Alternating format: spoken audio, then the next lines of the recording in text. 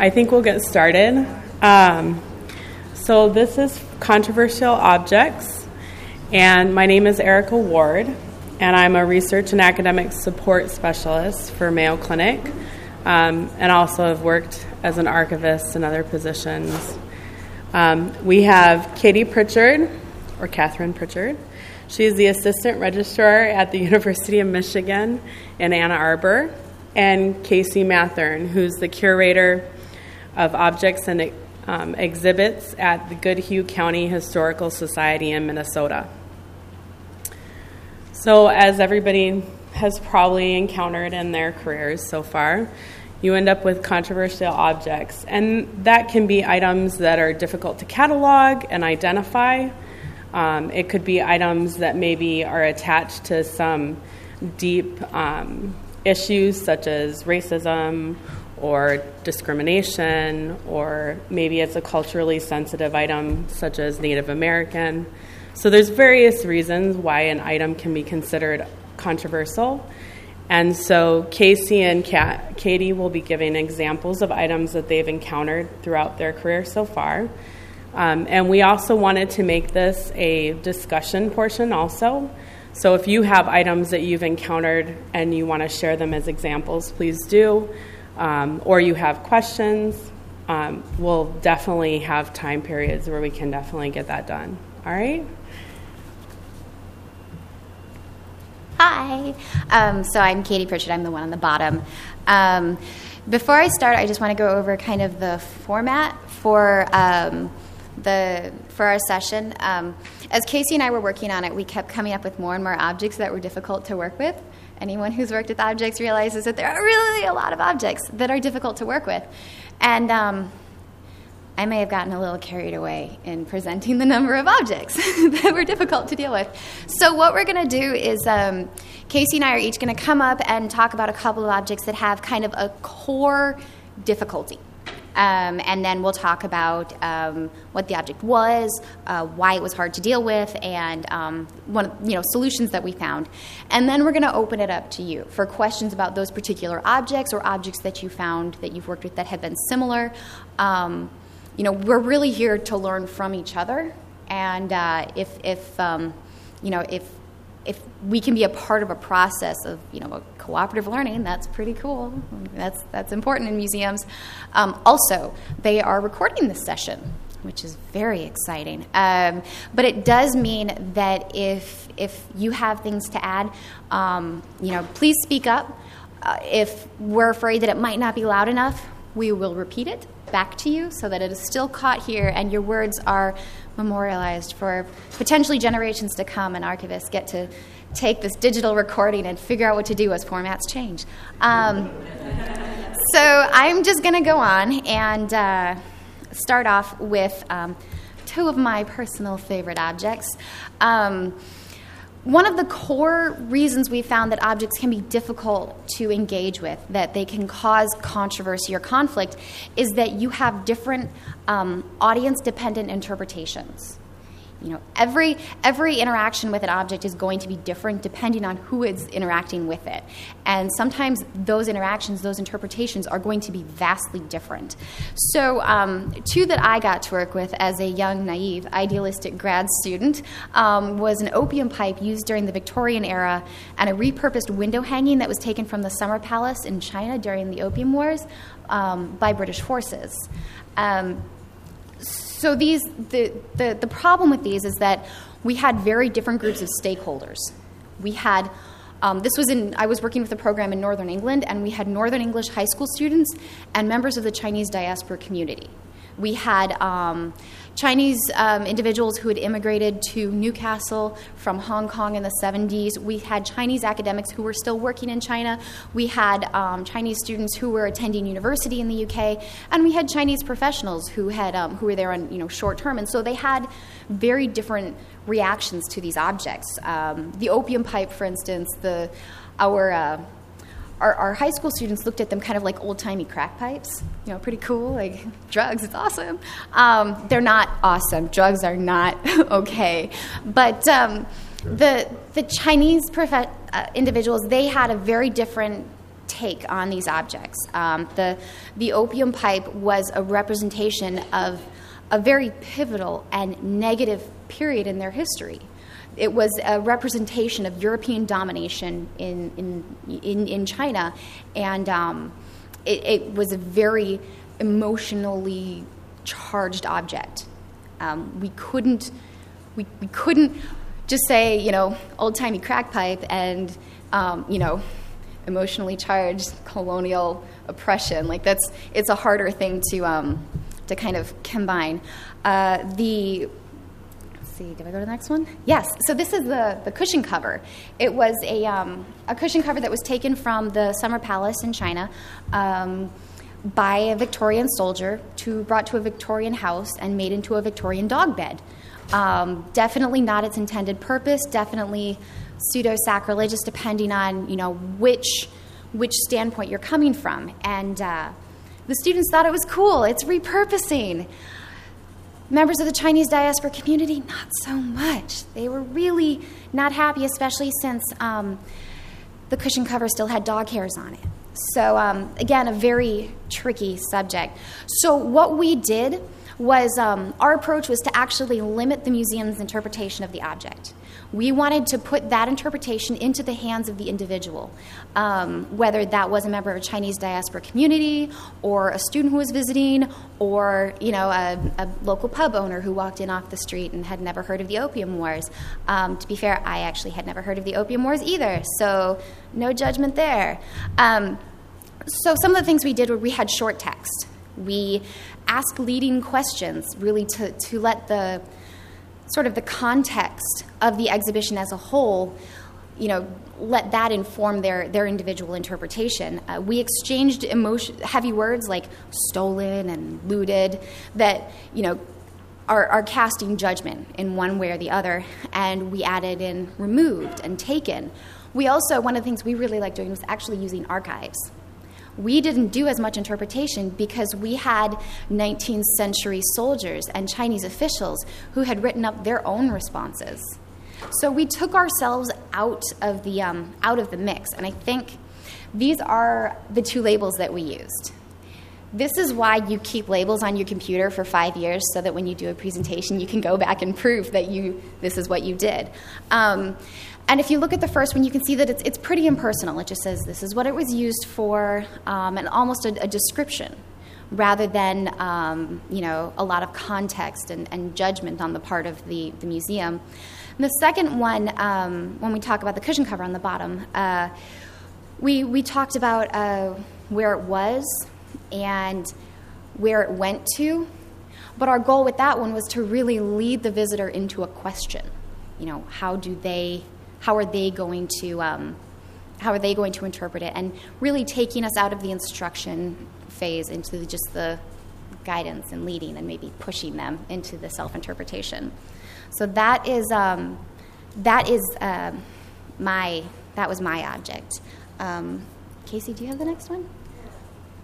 Oh, right. So I confused my slides. I guess this is an opportunity, if any of you have dealt with objects. There are worlds of opportunities for there to be, one object that is interpreted very, very differently, I guess. Does anyone have any questions, or, I guess, objects that are really audience-dependent for their interpretation that you've dealt with before? Anyone? No. Yes.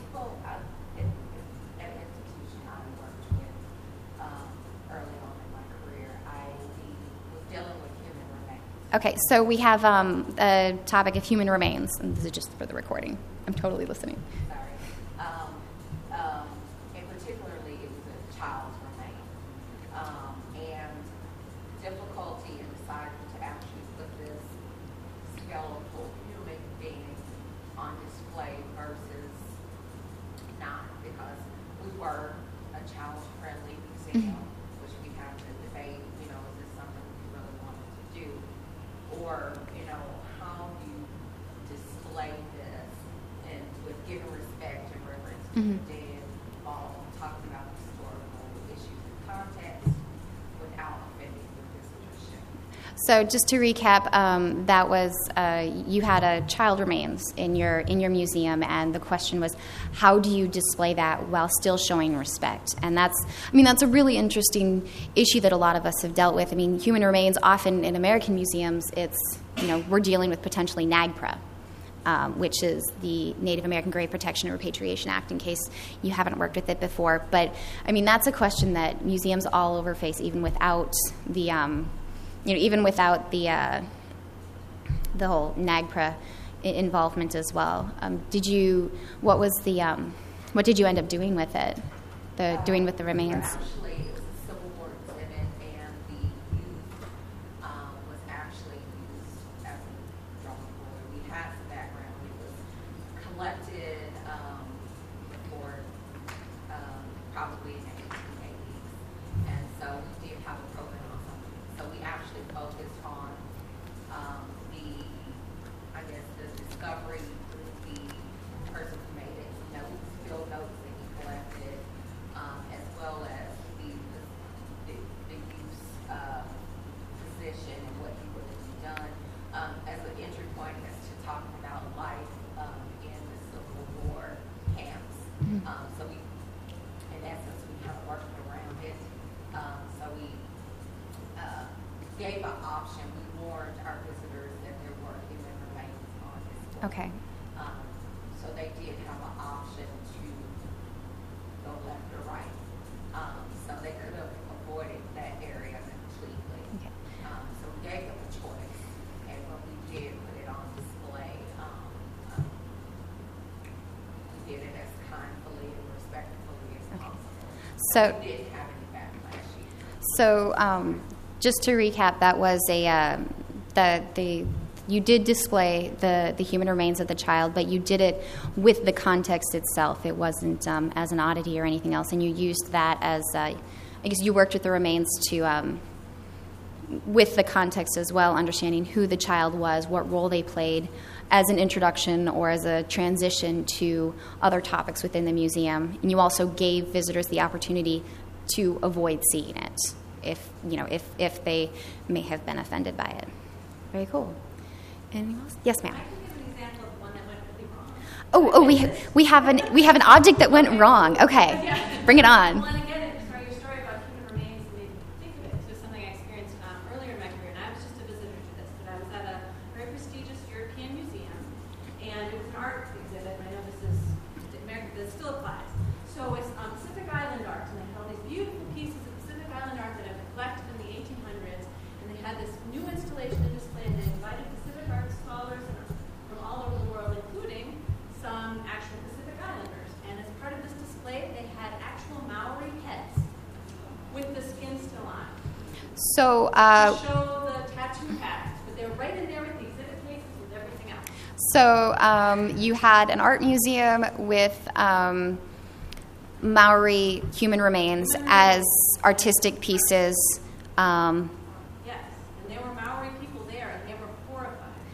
And And they actually did an impromptu. Not only did they officially register a complaint with the director of the museum, but then they actually, and this was very moving, they sang a song to honor their ancestors in front of all of us.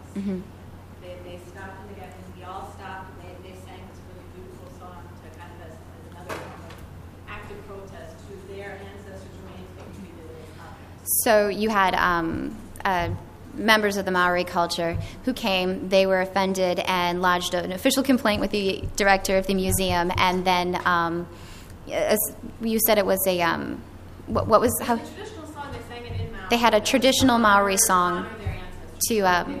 to honor their ancestors as in that environment. Well, that's not fun.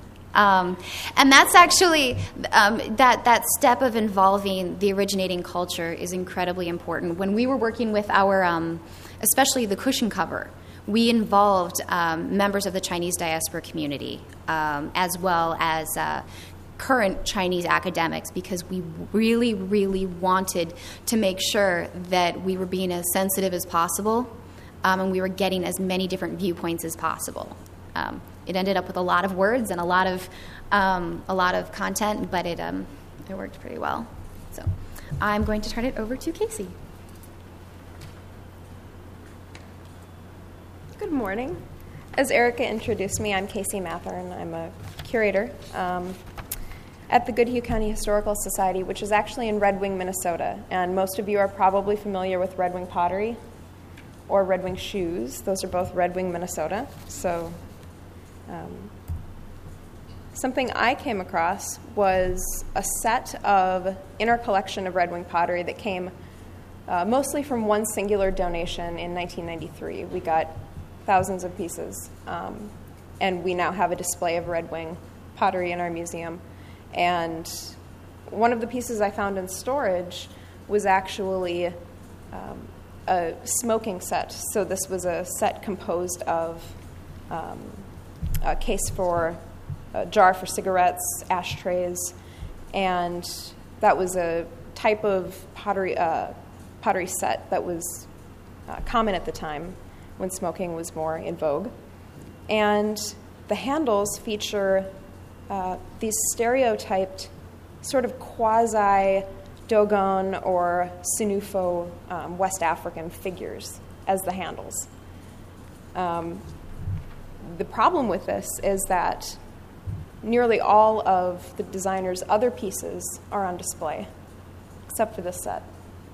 And that's a problem because it is, in a way, editing the entire body of work of Charles Murphy, and in a way, cleansing Charles Murphy of any kind of racist work that he produced, and he produced some pretty offensive things. So this is a catalog from 1947 advertising the pieces. And I have a better image. It's a little clearer to see. So this is the complete set. There's a dish, there's a covered jar, and then the shorter jar with the cover would have been used for cigarettes. And on the bottom you see the two ashtrays, which are designed ergonomically to fit in your hand. So this is something that would probably be put out during entertaining, home events and given to guests. And you can see the figure on the top, the small isolated image is one of these figures. And just below that, I displayed, these are actually Dogon copper alloy, metal alloy pieces actually in the Metropolitan Museum of Art. So these were produced in Mali.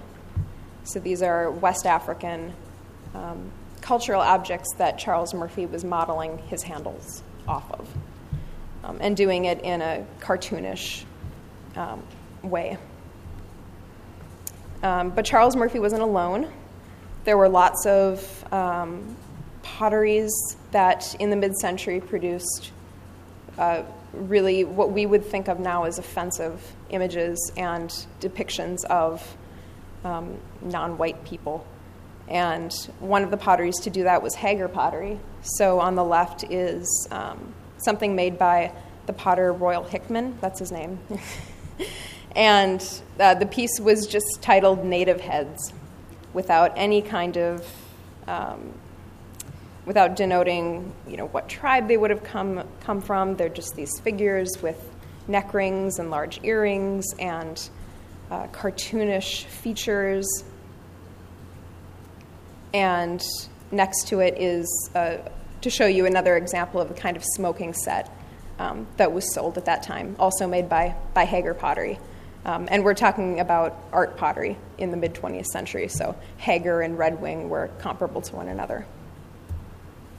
So the solution, I felt, was to think about if adding these pieces instead of putting them towards the back of the shelf in the dark in storage could actually open up a dialogue about racist memorabilia and racist images from the mid-century, and expand visitors' understanding of the milieu that Charles Murphy was working in. And so we decided to do that, and of course the contextual information was the most important part.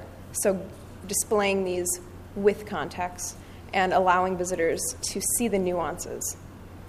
And one resource that I found helpful was the Jim Crow Museum of Racist Memorabilia, which is a museum, and they have resources online talking about the different racist archetypes of 19th and 20th century.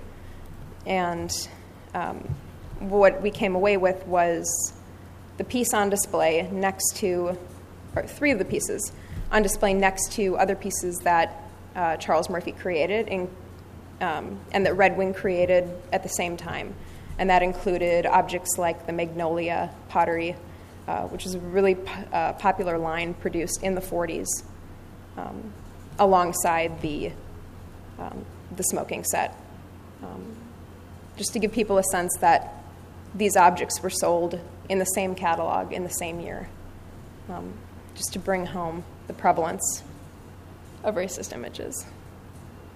Why? Okay. So Katie has another example on this core theme, and then we'll open it up to everyone. I just want to preface this object by saying that not all, I think I mentioned, not all difficulty with the object is just on the interpretation level. Like, how do we tell people about it? Sometimes the conflict that we find is behind the scenes. How do we catalog it? And so this object was a behind-the-scenes object that we had a little bit of an issue with. I found it as I was kind of wandering through Past Perfect one day, and it was a blackface doll that was categorized as a bear in the toys. To be fair, when it was made, it was a toy, but it's not a bear. And so, you know, I talked with other museum staff and volunteers, and we agreed that, yeah, it's not a bear. So this was just one out of a number of incidences in which museum staff had, or volunteers, museum personnel, we'll say, had wanted to clean up the records by removing offensive references in the catalog record itself, whether that was tweaking the provenance or tweaking the very description of it. And this was happening both in records and also archival transcripts. There was the question of, well, you know, this one person who's pretty prominent is using a word that we're not allowed to use, so what do I do with it? That's not a completely uncommon conversation to have. So this was another piece that was categorized as a costume with one of the most, kind of one of the standout identifying features was completely left off of the catalog record. And I think you can kind of probably see which identifying feature that was completely left off the catalog record. It was a 4th of July costume. So we fixed that catalog record. Both of them. Actually, there were a lot of catalog records that I had to fix. But the solution was actually not object-centered. It was people-centered. And a lot of these solutions with controversial objects are not object-centered. While the problem is object-centered, the solution is people. The solution is relational. And so in this situation, we use it as an opportunity to, like I said, own the past as a learning experience. Our responsibility of a museum is not to revise history. It's to preserve history. We had some really great conversations with our volunteers about the difference between understanding the past and condoning it. I mean, we can't ignore things that were done, things that were said. We can't ignore the fact that we have come a ways. Like, as a society, as a culture, we've grown, and I think for the most part we've improved. And ignoring negative aspects of our past is detrimental. It's not a helpful thing to do. And in this particular situation, it was actually really nice because not the whole problem itself was nice, but it actually gave us a really great opportunity to talk with members of the volunteer kind of core that we had. And I learned a lot more about kind of the role of blackface in that town. They had different community events that, a 70-year-old volunteer could remember going to, where that was, the primary entertainment. And one of the things she said was, we've come so far. We understand that that's not what we can do. And she goes, I just feel proud that even as I get older, I can learn. So it's an opportunity to educate the staff. It's an opportunity to educate yourselves. You get to learn a little bit more, which is always a good thing. But yeah, it was definitely not a fun conversation to have, but it was one that solved a problem. Again, it was people-centered. The problem was around the object. The problem wasn't the object itself.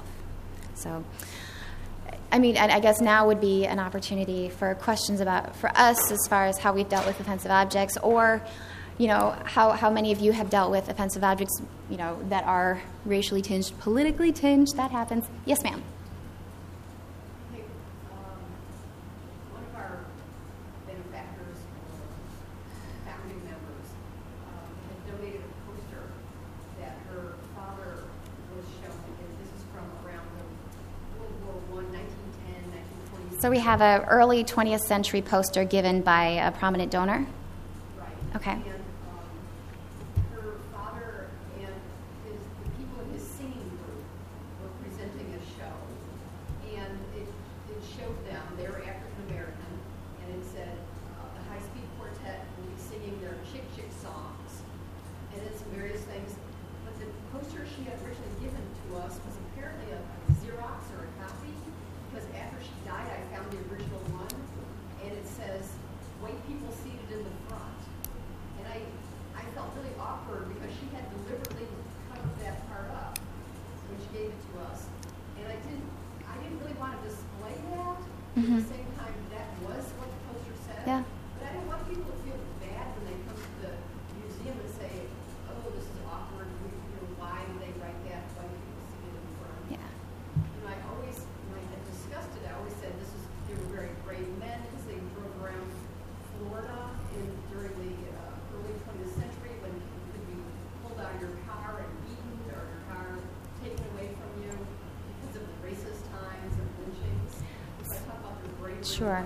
So to reiterate, because I don't think that the mic picked that up, you had a donor give a poster that was early 20th century that was advertising for a band.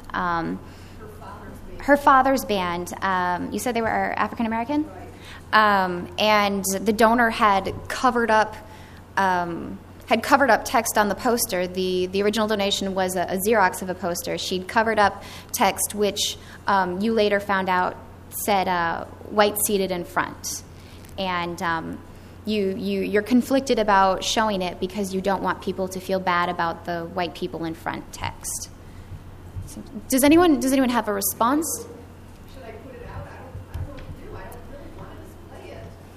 Well, But then if we show the altered one, that's altering history. Yeah. So I don't know. I will say from a registration point of view, it's also a little problematic to have a Xerox copy of something in your collection. But it's a good question. Do you have, I'd love to hear from anyone up here because yes, miss. I would suggest, sorry, I'm not sure if I'm here, sorry if I'm here, that I would suggest that make it a dialogue. Just kind of what you were mentioning earlier.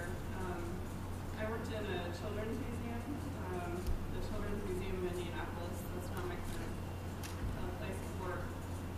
But one of the programs that we did was The Power of Children, which addressed, it talked about Ruby Bridges, Ryan White, and Anne Frank. We had a curator's card where we actually had pictures of segregation of, it was a picture of a water fountain, and it was marked white and such. And I used it as very much to inform and also create an open dialogue. And it's, so I think it's not, I don't think you should not put it on display, but I think you should put it on Yeah. display.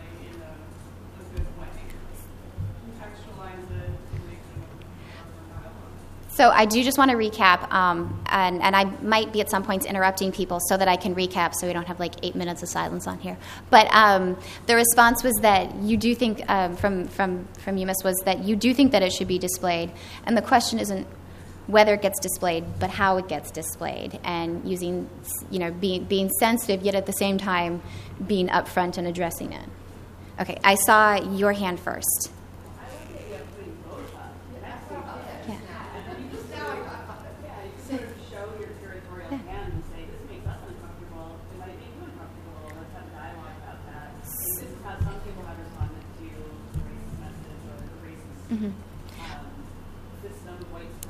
So the response is to potentially display them both, to say, not only to present the original object, but present the.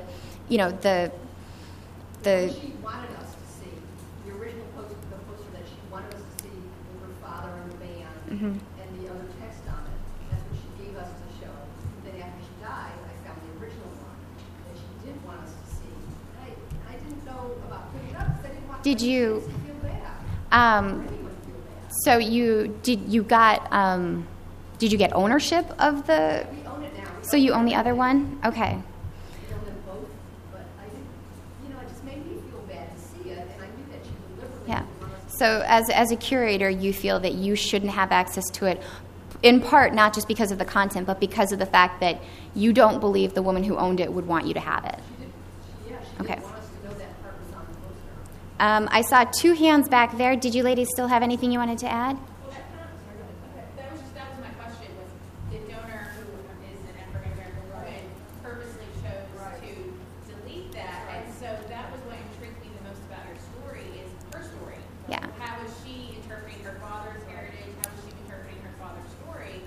And, putting them both up, maybe you said she's passed away, so that was one of my questions, was can you interview her? Can you find out, how she chose to define her own heritage by removing that part? So I definitely agree on putting them both up, but maybe approaching that subject through the donor's eyes can let you, open up conversations with other people and maybe think about how they think about their own heritage. I don't want to use the mic. I don't feel like it's working. Still in touch with the donor's family, children, and all, and had no children. That's why we had very few children. Yeah, because we actually display, we work at the same museum, and we have plant robes on display. But actually, we're getting a new set of plant robes, but the robes come with oral histories. The donors have agreed to, they are their personal robes, and they've agreed to give us their oral histories. Okay. And they agreed to give us their oral histories and give us their stories so we can, have text panels and voiceovers and things to accompany those that make a really touchy subject. Not so bad. So. Okay. We have time for one more. You, Miss. Well, I was going to chime in. Definitely show the original. I'm for the original because this can also open up a teaching kind of tolerance workshops or lecture series that you can have. Because you can, depending on what your scope is for your museum, it could go into talking about race and diversity. So it can make for a really awesome exhibit. So I'm for displaying the original uncensored version. We had an issue because we sent out for reproduction one of the water fountain signs that said white only. When we sent it out for reproduction, we actually sent it to a company that was white owned, and they were offended that they were having to reproduce the sign until they found out who was having the sign reproduced for a traveling exhibit that we were doing. So something kind of similar, but what I'm having issue with what I spoke with a couple people about, last week I got 2 donation offers for Confederate flags, and while I've been here, I've received 2 more emails telling me that I have messages waiting on me when I get back for 2 more offers of Confederate flags. The current museum I work for right now is a tenement museum, a little bit of a house museum, a little bit of history museum with that, and community center. I know if I take the Confederate flags, there will be donors, there will be visitors who will be offended, The only reason I'm interested in possibly taking one is because there's supposedly a original colored troops flag period piece that will come with one of the Confederate flags. So I'm very interested in the other and not so much the one. So I'm kind of conflicted, and I want to hear what you guys think. Should I be self-serving and go with the one that comes with this really awesome color? Can I? Yeah. I would like Should I to. hold my ground and say No. no Confederate flag? No. I would really like to just kind of pitch in my thought, and then I think if we move on to the next object, we've got a lot of really great thoughts and a really great input that's going to be thrown around. But I think I'd like to kind of keep moving on if we can, just because I have slides that I worked really hard on. Go to your CMP, your collection management policy. Go to your mission. Be able to have that document that backs up why you take objects in. If you have someone that's offended, you can say, all right, this is why we took it in. If you think through your decision before you make it and you're willing to defend your decision, go for it. If you feel like you're making a decision you can't defend, don't do it. I mean, that's kind of my general. I like my CMP. It's my Bible. It's. I wrote all of it. Yeah, you be proud of that. You be proud of that. Okay, so I'm going to move on to the next one. And as a collection manager, registrar, behind the scenes, don't really deal too much with real people. This is the sort of thing that I come across all the time. And you look at something and you think, oh, it's a christening gown. Why is it controversial? Well, it wasn't the gown itself. But the problem was that, when you have an object that might require a lot of work, you sometimes have people that are pushing you to move away from it. You have 18 things to do with your next 5 minutes. Do you really want to spend more time on this object? So we had this beautiful christening gown, and it included slippers and a bonnet, and it was phenomenal. Handmade, hand-stitched. Casey worked with it and absolutely adored every second of it. I heard, oh my gosh, this thing is gorgeous so many times. I'm sorry. But the problem was that ownership had passed from generation to generation. And when a parent gives something to their kid, they don't ask for a deed of gift, which is very inconsiderate. I think they should. But and it can be harder then, as things go from generation to generation, to track that ownership, especially when in the case of this object, it was worn by siblings. And then nieces and nephews, and then grandkids. And so, there was the question of, well, who actually owns the object? And if it's going to be contested, do we really want to deal with that? It's a whole lot easier to just turn down a donation that you can't trust. So the solution is simple but time-consuming, and it's due diligence. And the willingness to say no. Try and track that object's ownership, and this is going to come through, all sorts of different types of objects. It's going to, come through things that are really easy to track, whether it's something like copyright or something that is really hard to track, like something like this that goes from generation to generation, and it's really hard. What we ended up doing for this particular dress, do I have? Nope. That's not my only picture.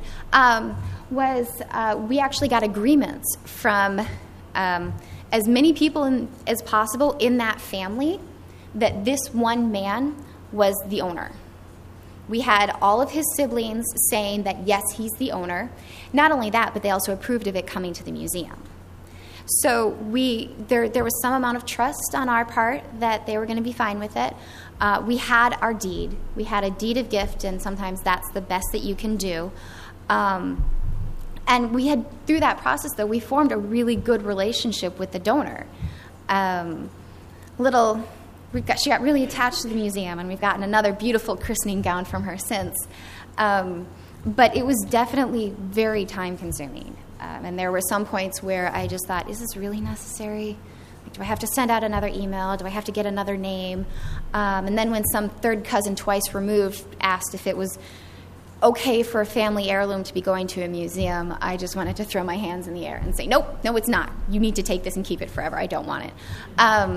But in the end, we have this beautiful christening gown that's in the collection. The family has been in the county for generations, so it's got phenomenal local history. We have the christening gown from the other side of the family, too, so you have these two beautiful connected pieces that are very connected to the local history, and we're very happy we had them. But it was time-consuming. And throughout this whole process, the biggest thing was education with the donor, helping her see that, no, it wasn't because we didn't trust her. It wasn't because we thought that her family was going to be contentious. It was just because we needed to cross our T's, dot our I's, and she knew, the uncertainty of the future, and that's what we were kind of fighting against. But yeah, I think that was my only object regarding provenance and title. Does anyone have a standout object that they've had to research or turn down? Because those are usually a little bit heartbreaking. No? Yes. So being from Kentucky, we have Daniel Boone's rifle. That's not Daniel Boone's rifle. Yeah. But it was given to the historical site many years ago, and it says D. Boone on it very clearly. It's spelled incorrectly. We're pretty sure he knows how to spell the name. But it had some vague connection to the family that could never be proven, but it's one of those things that was taken in. And we're expected to, the visitors expect us to interpret it as Daniel Boone's rifle. But we have chosen to actually interpret it as an indicator of how Daniel Boone was an icon even very early in Mexico. Very cool. So you've taken it. I mean, you didn't take it. Someone else did. 100 years ago, somebody took it. How inconsiderate. But you've taken it and you've interpreted the uncertain history as part of its history, which is I'm from a town where we had Jesse James come through at once, so every single barn had Jesse James sleep there at one point. We have 5 boards that have J. James was here in 1876 because he slept at 6 places the one night he rode through. So it's common, and you're going to have it at a bunch of different museums. But interpreting the shady history or uncertain history as part of the history is, totally worthwhile. So I think, Casey, you have the next one? Yes. I feel like every county historical society probably has an Abraham Lincoln desk or chair somewhere. So culturally sensitive objects will be the next core theme we're going to explore. In Minnesota, we are fortunate enough to have 11 federally recognized tribes. And as a result, a lot of county historical societies have objects that were brought there sometimes spuriously, sometimes by amateur archaeologists who actually robbed graves. And also objects that were donated from tribes. So there's a mix of both, and it's important to know the difference. The item that I will talk about actually came from the tribe, and in Red Wing we have a Dakota tribe, the Medeo-Wahkiton Dakota, and they are at Prairie Island, which is the name of their reservation. So this is quartzite, also known as pipestone. It's a sacred stone that comes from one place in southern Minnesota. And it was actually a trade good throughout the recent historical period to many other tribes around the country, including the Southwest. And it portrays a Dakota mythology of Iktomi, who is this sort of capricious character, and a snake, and the snake is trying to get him. I will actually move on to a picture. And the problem is that objects affiliated with Native American tribes can require alternate methods of display and of storage. As relationships between historical societies and tribes heal, a lot of tribes have actually come and blessed certain objects. I think, as Molly pointed out, Maori tribes, of course, are taking, assuming agency again with objects in museums that shouldn't be there. And so a couple things to keep in mind with culturally sensitive items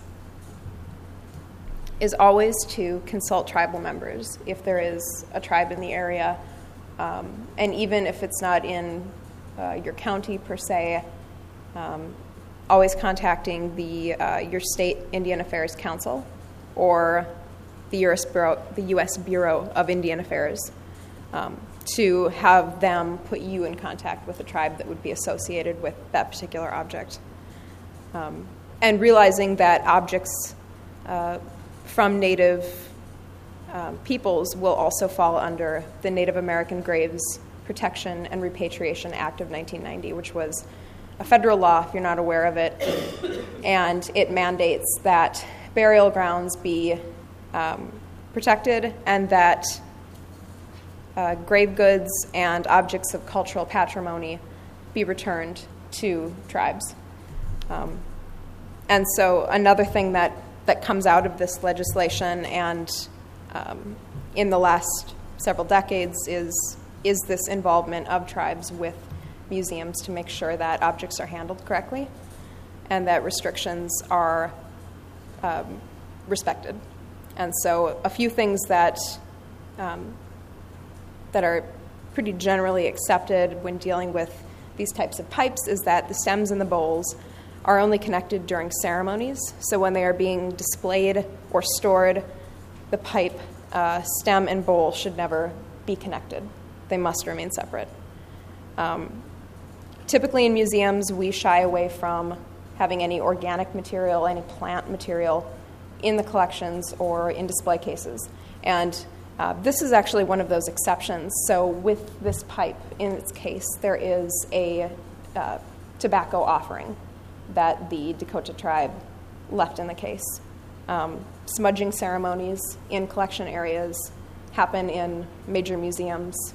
The Minnesota Historical Society participates in this. The American Museum of Natural History. So this is something that's gained prominence, and it's a practice that can help heal broken relationships and broken promises. And the next item is related, so I'll just move on to that. In addition to grave goods that come up in collections, there are burial mounds that remain in the landscape, in the cultural landscape of Red Wing and many other places in Minnesota. So there is actually, on the city-owned museum site where our historical society is, there is a burial mound that has been left undisturbed. Many of the stone cairns and burial mounds in Red Wing were actually plowed under by farmers, were robbed by amateur archaeologists in the 19th century. It's an incredibly painful period of history, and so this is one intact burial mound. The problem is that the mound is unmarked. There are no site interpretive panels that would allow the visitors to understand what is there, and as a result, it's the highest point on our museum site, and we're actually up on a bluff above the river. So there's a spectacular view, and anybody who comes to this park area inevitably will stand on the mound because it's the highest point and take pictures or move a picnic table on top of it. And so this is actually a photograph of a woman who is standing on the mound. It's hard to tell that it's an elevated piece of ground, but it is, actually with a metal detector. So I'm unsure if she knew the mound was there and she was looking for grave goods, or she was just searching the entire ground. And I was actually there the day that this happened, and I did contact the authorities, and they sent out a police officer who asked the individuals to leave the premises, and they did. and they didn't actually disturb the ground. But this is the worst case scenario and one of the terrifying things that can happen when the public does not know or is not officially notified in any kind of a way with signage that would help them understand that this is a felony. And one way that we can sort of deal with these burial mounds that remain in our cultural landscape is actually to mark them. So at the African American Burial Ground National Monument in New York City, it's actually in Lower Manhattan, they were installing a federal building, and they discovered human remains. And they halted construction. And there was a total of about 6 acres of land that had been used as a burial ground for enslaved and free African Americans going back to 17th century Dutch colonial New York. So they retained a portion of the burial ground, reinterred the remains, and they put up signage, and this signage tells you that you should stay off the grass, you should refrain from biking or having skateboards, no pets, no littering, no smoking, and it also reminds people that any kind of loitering is disrespectful. And in Minnesota, we're actually lucky that we have a Cemetery Protection Act that actually is a saving grace, because that includes burial mounds as well as cemeteries, that it is a felony to disrupt them. So that's one way it's been handled. Always contact local tribal councils, and it looks like the title got a little unformatted, but that's okay. Again, contact the U.S. Bureau of Indian Affairs or state Indian Affairs councils. Always comply with NAGPRA. And look to precedents set by other cultural institutions, like what the National Park Service did at the African Burial Ground. And understand that community members may feel that interpretive signage invites vandalism or grave robbing. So this is the caveat to putting up signage, is that it actually draws attention. And this is, I hate saying that we have a solution, because we don't currently have a solution for the site. It is owned by the city. There has been talk of signage, but there is no real agreement. So this is an ongoing issue, and I'll open the floor up if anyone has encountered a similar issue, even with human remains in the collection that are Native or Native American objects.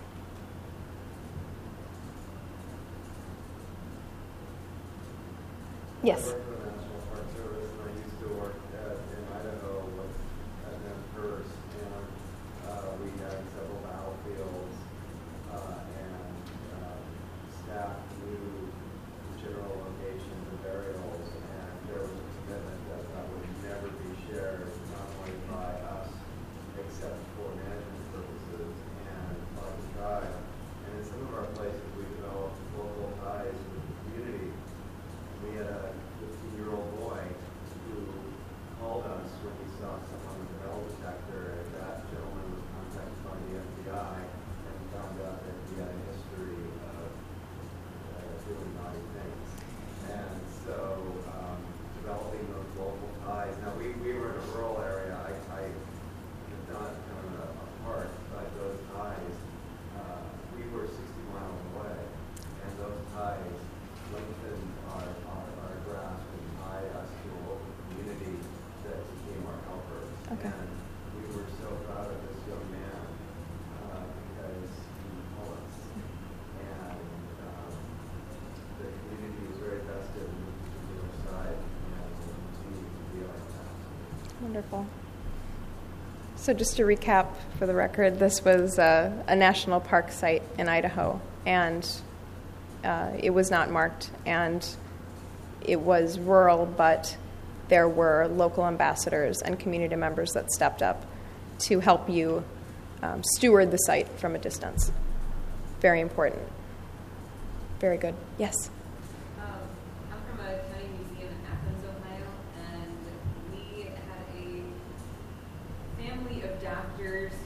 collected a lot of Native American artifacts, and one of them ended up in Wisconsin and purchased in the 1920s 2 eagle feather headdresses. And when they came into the collection, the women who were recording the donation knew that it was illegal to have eagle feathers, so they just didn't write it down. And they stuck it in a box and put it up on top of the shelf. So I'm pulling down this box one day, and I open it up, I'm like, oh my gosh, eagle feathers. So it's actually really easy to get an eagle feather permit from the Fish and Wildlife Service, and you have to apply, and it says that it's a dead eagle permit, which makes it sound really kind of weird that we've got like a stuffed eagle, but we don't. And we actually, as a museum, my collections committee and I looked at these objects and said, we are never going to put these on display. They have nothing to do with Athens County. This is a tribe from Wisconsin.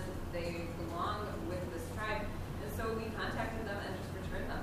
Fantastic. And it was so amazing. It was a great experience. We drove them up there, and the tribe, I think, they were just shocked. They were like, why would you do this? Why would you return it to us? But we're like, these are yours.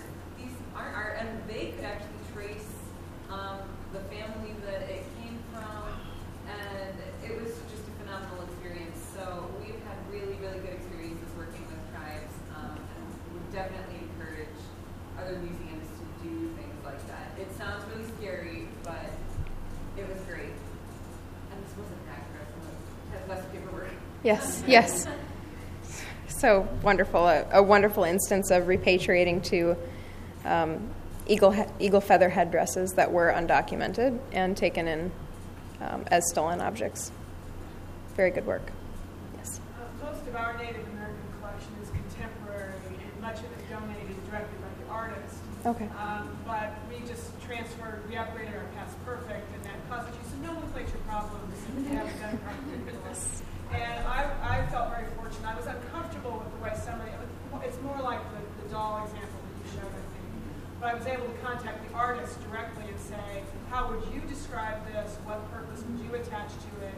And a couple of the objects changed categories because of that. He's more than comfortable with us having them. He likes how we display them. But I thought it was important. I'm not an expert in this area to get the right vocabulary. And so I think making sure that when those things come in, even the things that are coming in legitimately, make sure that the people donating them are giving you the vocabulary that you need. Wonderful. A wonderful point to reinforce really connecting with makers of contemporary Native crafts to get the whole story. It's a wonderful example. And we should move on to the next category. My turn again. Okay. The next one, I've worked with a number of military collections, and if you are a local history museum, you have these in your collection, and you don't know what to do with them. Welcome to my life. I'm one of those historians that can't remember names and dates. So you can imagine that when I have to deal with a military collection, I adore military collections. I mean, I would be happy working with nothing but military objects from here on out. But I can't remember insignia. I can't remember badges. It's actually really easy theoretically to remember which way the sergeant's stripes point. Apparently not for me. So often, especially with military collections, but you'll find it with other types of collections, you have the story to the objects, but when you're presenting them, you get lost in the detail. But the detail is essential. I don't know if you've ever put a military collection on display and put a badge upside down or something. And then there will be someone who will come and they will tell you that badge is upside down, that insignia is actually British and that's an Australian uniform and German trousers. Not that I've done that. But it's, we really, really want to work to show that we know what we're doing. So the number of times, I've walked into a display and I've seen a military, a full uniform with 3 pages of text, like a full printer page full of text telling you what each insignia means. And then as that detail goes on, you lose the story. And this is not restricted to military collections. This is any type of collection that has a lot of detail. And so you have that story get lost, and that is devastating because I have a soft spot for military collections, and you know that from my experience, they have some of the richest stories you'll find. Plug for military museums. But one of the things that I found was that you can have that accurate representation through presentation. You don't have to give all of the detail to say, what this badge means, what this insignia means, the fact that, well, this uniform was actually unique because it was stitched with yellow thread instead of gold thread in World War II, and the south coast of, England instead of the north coast. There's a lot of detail. But as long as you present it accurately, you're going to find that people who understand what you're doing are going to appreciate it. Sometimes your biggest concern is, well, if I represent this uniform incorrectly or this weapon incorrectly, I am hearing music. But your biggest fear is who's going to complain. I think for a lot of people, when they make an exhibition, their biggest fear is who's going to complain. And when you're working with a very detailed collection, those complaints are usually because you have a slight detail wrong. So you can still get that detail in there without necessarily all of the text and without losing that story. It does require a lot of extra work. You still have to do your research. You just don't get to really prove that you did all of your research. It's valuable. The reason it's kind of in this presentation and the reason it's controversial is because sometimes it's easier to just not deal with it. Sometimes it's easier to look at, the uniform or to look at, a box full of insignia and just put it away. You don't have the time for it. There's music next. I'm sorry, it's really distracting. But you have the ability to do your research, to show what you know without necessarily telling what you know. And, then you're freed up to tell the story, to really get the meat of that exhibition out there. We're done? Perfect. I'll move to the next one, but it's also because of the music. And this actually... Yeah, I don't know if anyone else can hear that. I think... Oh, good. This kind of leads right into the next one. What do you do when you have a collection that requires extensive knowledge? I worked with an aviation museum. There's a lot of stuff that I don't understand. This is actually not one of our donations, but that's just because when we had a box of gears come in, I forgot to take a picture. And so you have these donations that you think might be valuable, but you don't know. And you don't have the time to really create that knowledge. You don't have the time to understand. You don't have the time to go to school and learn how to fly planes and learn how to make planes. And again, the reason why it's in this presentation is because how many times have you been told you don't have time to do this by a director or a board of directors, and you say, no, it's important, I have to. And one way of kind of alleviating that problem is going to someone else, letting someone else do that work for you, by enlisting expert knowledge. In the situation with the Aviation Museum, I got really, really friendly with a lot of airplane mechanics. They're really nice people, I found out. And they were willing to come into the museum and go over this box of gears. Apparently they were automotive parts, not airplane parts. So didn't have to accession those. It was pretty cool.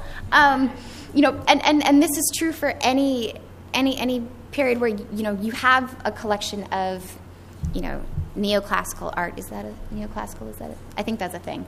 If you have a large collection of neoclassical art that comes in and you don't know what it is, clearly I would not know what it is. I find someone who does.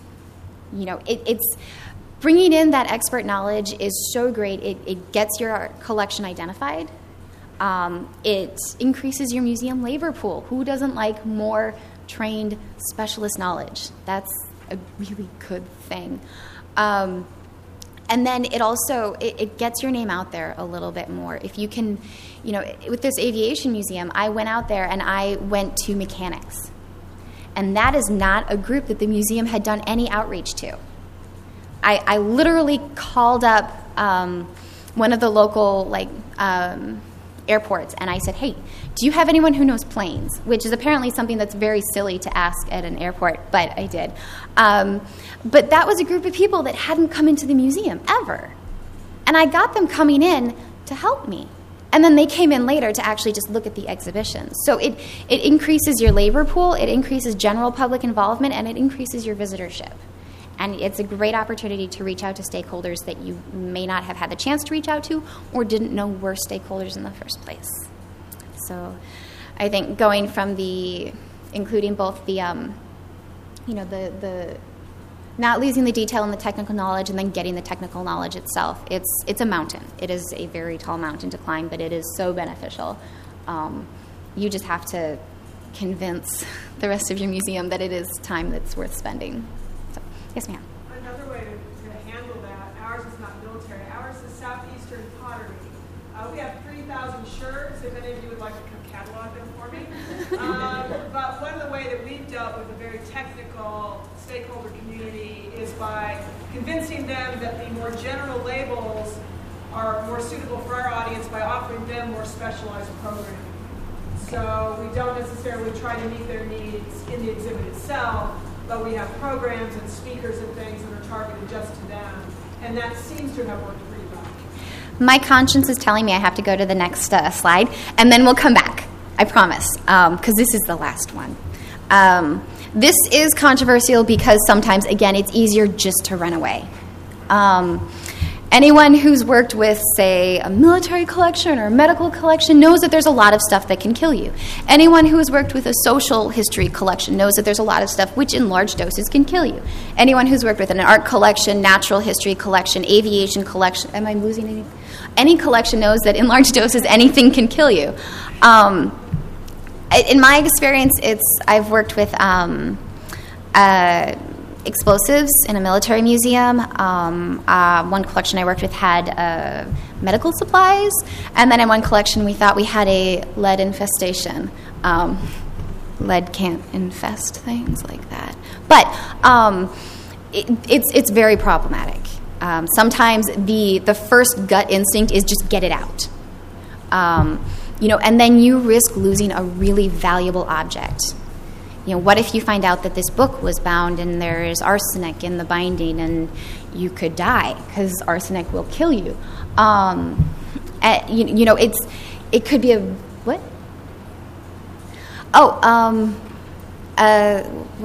Which examples? Oh, yeah. So yesterday, we were talking with a lovely curator from a museum in Colorado. We were telling her about our presentation because we were really excited, and she told us about how she had found live uranium in her collection because there was a uranium mine nearby, and that's just the sort of thing that ends up in your collection. And this is something that you have to be prepared to deal with. Do you suddenly get rid of it? Can you keep it around? What do you do? I worked at a museum once where the curator came up to me and had a box and said, guess what's in this box? And I, of course, said, I don't want to know. But it was glass taken from the Nagasaki blast site. And I thought, well, I don't want to touch that. And so, there are these things that you can come up against. Old medicine can be very bad for you. It can kill you. And so, kind of figuring out how to deal with that, and conserve, potentially get rid of an object or not get rid of it, save an object if you can. So this is one plan, and I also should have said, how to, know your resources. We created a hazardous materials response plan at one museum that I was at. It is very basic, and basically every single instruction ends with contact the hazardous waste department, which is a very handy thing to do. But the biggest thing that you can do is not have to just respond to a problem, but anticipate it. If you have firearms in your collection, if you might have, ordinances, if you might have things that in any collection that might explode, know who you would call if you find them. Do you call the cops, or do you call the sheriff? Or do you call the FBI? Or do you call the ATF? Or do you call the hazardous waste materials? Or do you call your mother? It's just knowing who you would reach out to. Also knowing how to identify it. A lot of these chemicals, they might look a certain way when they're hazardous and another way when they're not. It's knowing where you might find a chemical. I'm careful around old leather because arsenic can kill you. I'm careful around white paint because that can kill you. Colorado example, the way they handled that Yes. is they contacted a geologist who came out with the Geiger counter, and it was actually active, radioactive. So the geologist, they transferred the ownership to the geologist to take care of it. Mm-hmm. So that was how they handled it. They called someone who was an expert in that field. So it's really identifying your risks before they're right in front of you, and then figuring out who you'd go to in those circumstances. Then you can maybe get away with not getting rid of it. And now we have time for questions. Yes. Yeah.